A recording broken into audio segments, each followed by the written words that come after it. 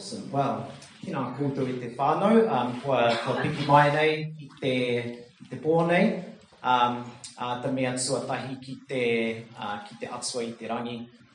Tau mai rā ki te kaupapa nei, ki runga I te hunga nei.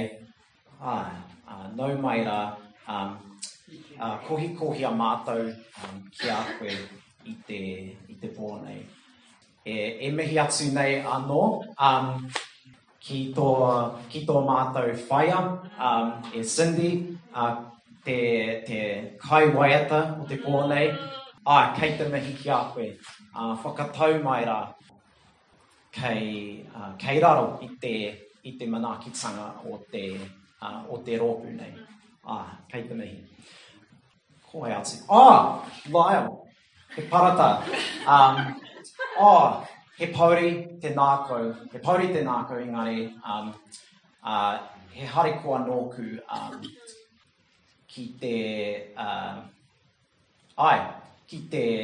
mea anō, ki tō hoki atu ki tō papakainga tuturu. Nō reira, mihi atu e parata, mihi atu. Te mea whakamutunga, I ngā mea, kua mauria mai tātou I konei, I ngā mate, e mau ana tātou I te wānei, ka haere, wehe atu rā, e moi I oki ki ngā ringa o te atua, nō reira, hunga mate ki te hunga mate, hunga ora ki te hunga ora. Nō reira, tēnā mai tātou katoa. Awesome. So, for those of you who don't know, I'm Hamish. So as Rose said earlier, we are continuing our journey around the gifts of the Spirit. And tonight we are talking about the gift of the pastor. Scripture often calls this the gift of the overseer. So just a couple of caveats before we roll into it. The first is that, as Tommy mentioned right at the beginning of this series, these gifts of the Spirit are not an ornament. They're a tool. They're a tool that we use for the good of the people, for the good of the church, to build the kingdom of God. So this is something we actually use. And something that Rose has said a couple of times that she shared in this series, that this gift, this pastoral gift, like every other gift of the Spirit, is not done out of our own strength, that it's done through the strength of the Spirit, and particularly with the pastoral gifting, because it often looks really normal, right? It's really easy for us to do that one out of our own strength in particular, because of the apparent normalness in the way that gift is worked sometimes. So ultimately it's the Spirit that empowers us to exercise this pastoral gifting well. Ka pai? Cool. So we'll just start with defining what this gift actually is, and then we'll roll into what that gifting may look like. So what is this pastoral gift? So essentially, Scripture actually isn't super clear on this, but through my reading and research, I've boiled it down to this. A pastor is someone who cares for the well-being of the people.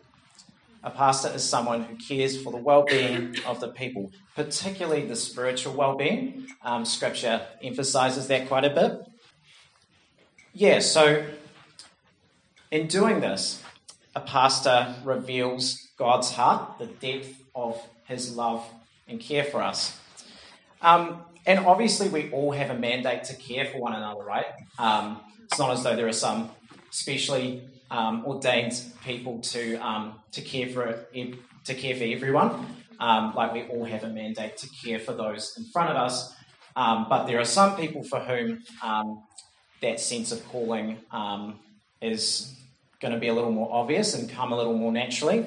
But even for those of us who don't necessarily have this pastoral gift given by God, I think there are some expressions of this pastoral gift, which we'll get into in a minute, which we can still practice and embody, are still good things for us. So that is, in a nutshell, the gift of the pastor. So what does this pastoral gift actually look like? There are a million ways the pastoral gift can outwork itself. So I've just boiled it down to a handful of things. And the first of those things is that when it's done well, pastors are people of peace. They are not rushed or hurried. They pay attention to the world and the people around them. It actually turns out there's a great word or great phrase in Māori for this.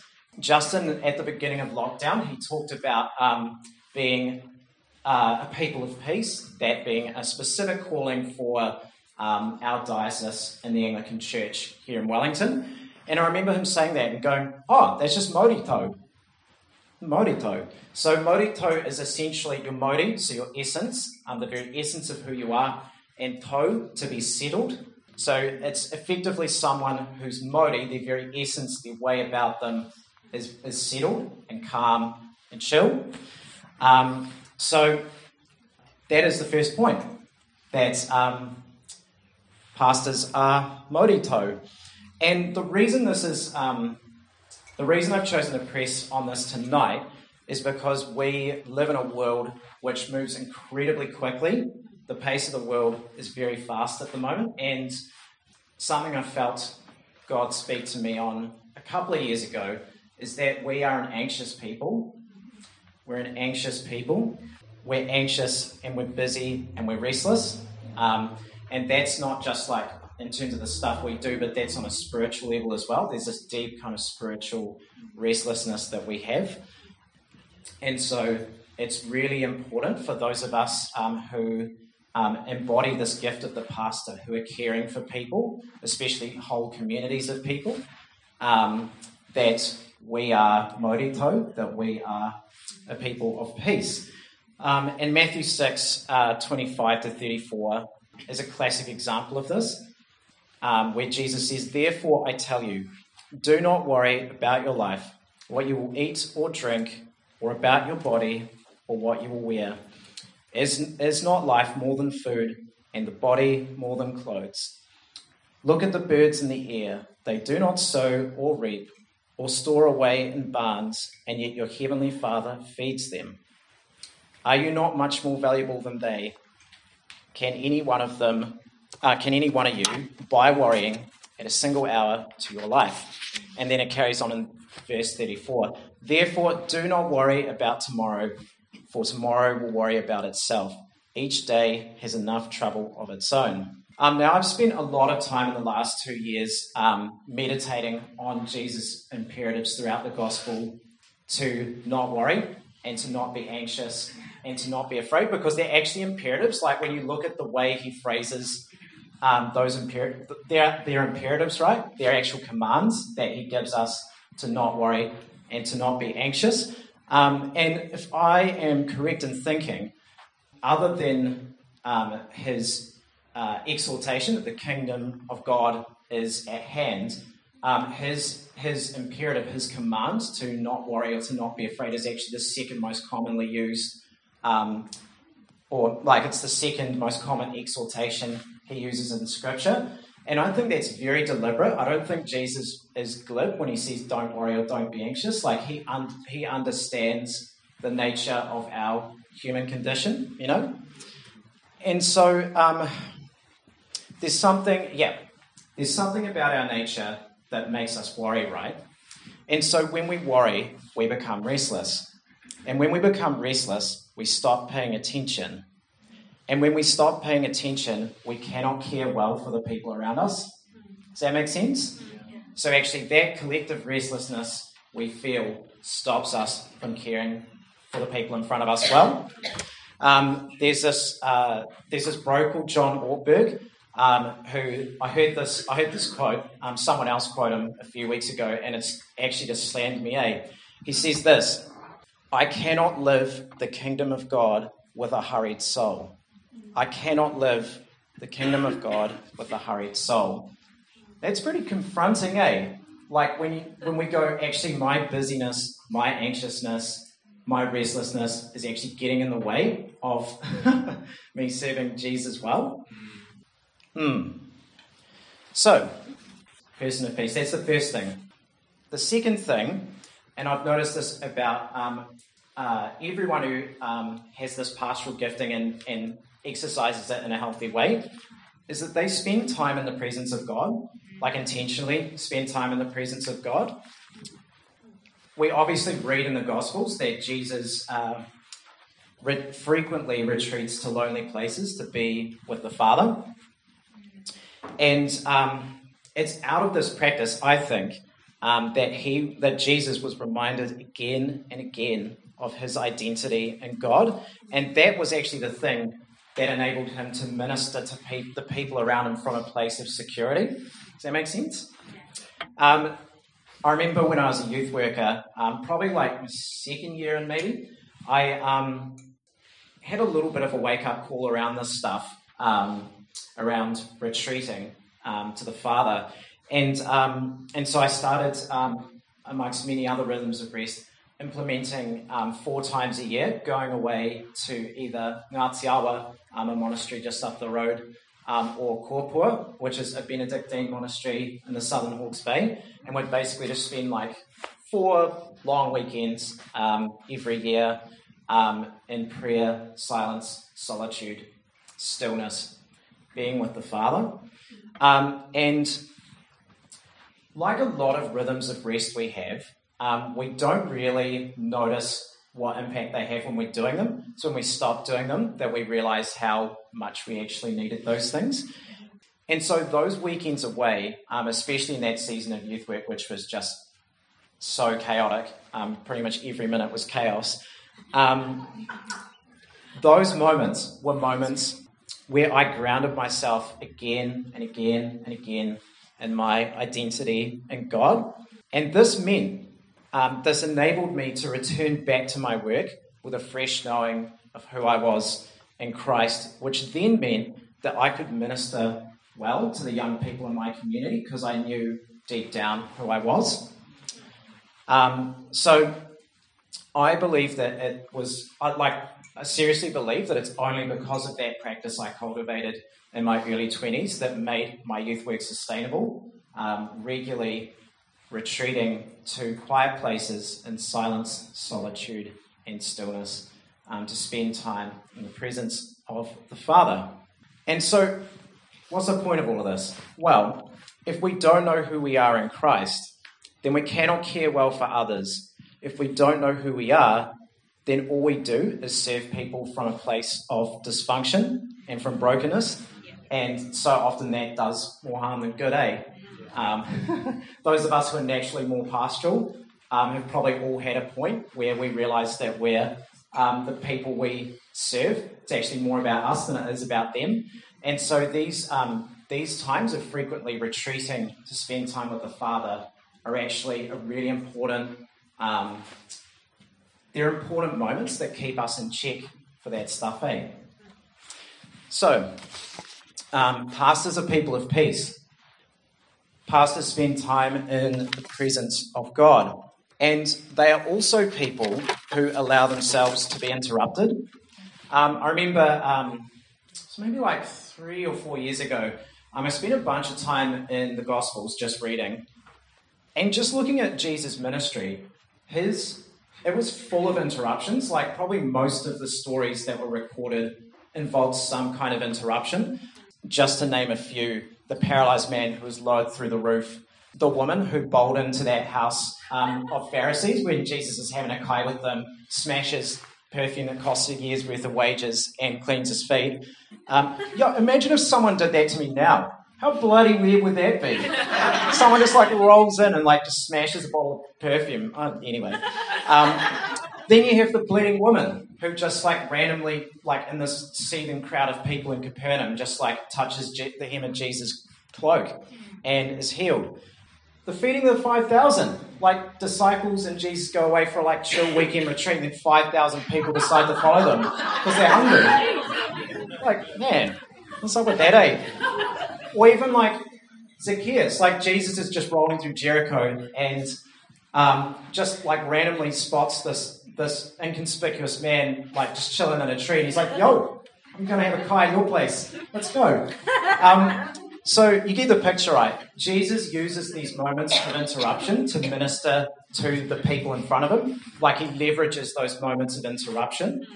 I remember a few years ago when I was working for a small mental health organisation, so working in that area of work. I had a year where my mental health just absolutely tanked. It was just a gnarly year.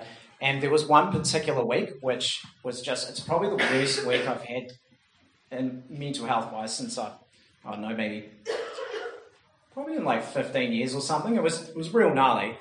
And I remember I'd basically because I was managing myself, cleared my calendar, cleared all my appointments, was basically just I'm going to do the bare minimum this week, just chill, do what I need to do to take care of myself. And then,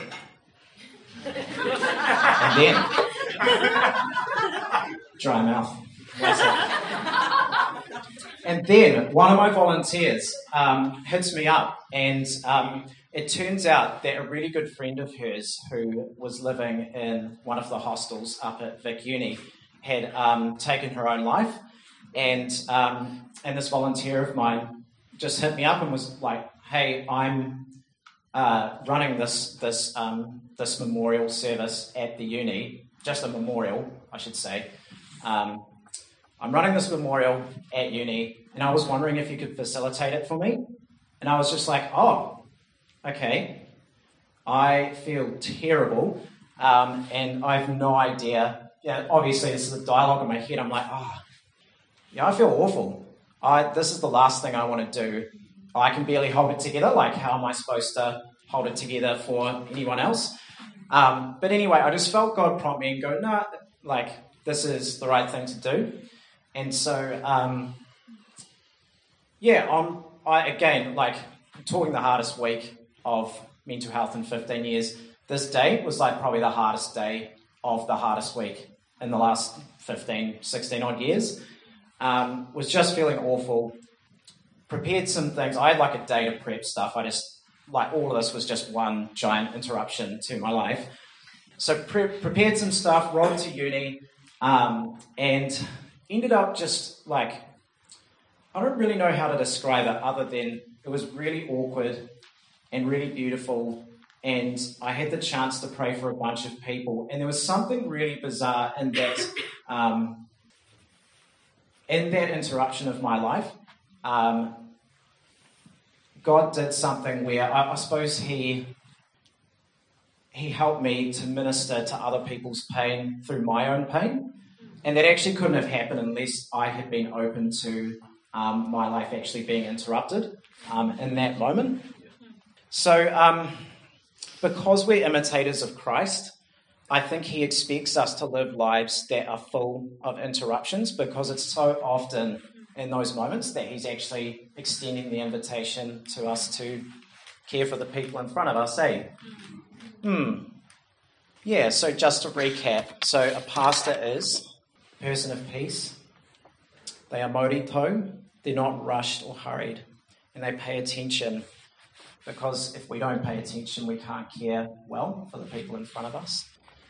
Pastors spend time in the presence of God. They frequently retreat to be with the Father, because that's the only thing one of the only things that makes our walk with Jesus sustainable and makes our care for people sustainable. And then interruption, that we live lives of interruption. And I was yarning with Rose about this, just mulling some ideas over the other week, and she made the good point that it's both and, there's both a life of interruption and retreating to be with the Father. So there's holding those things in tension, right? And I think we all know, we all gravitate to one more than the other. And so I think we all know, most of us will know which one God is calling us to in this time and to lean into a bit more.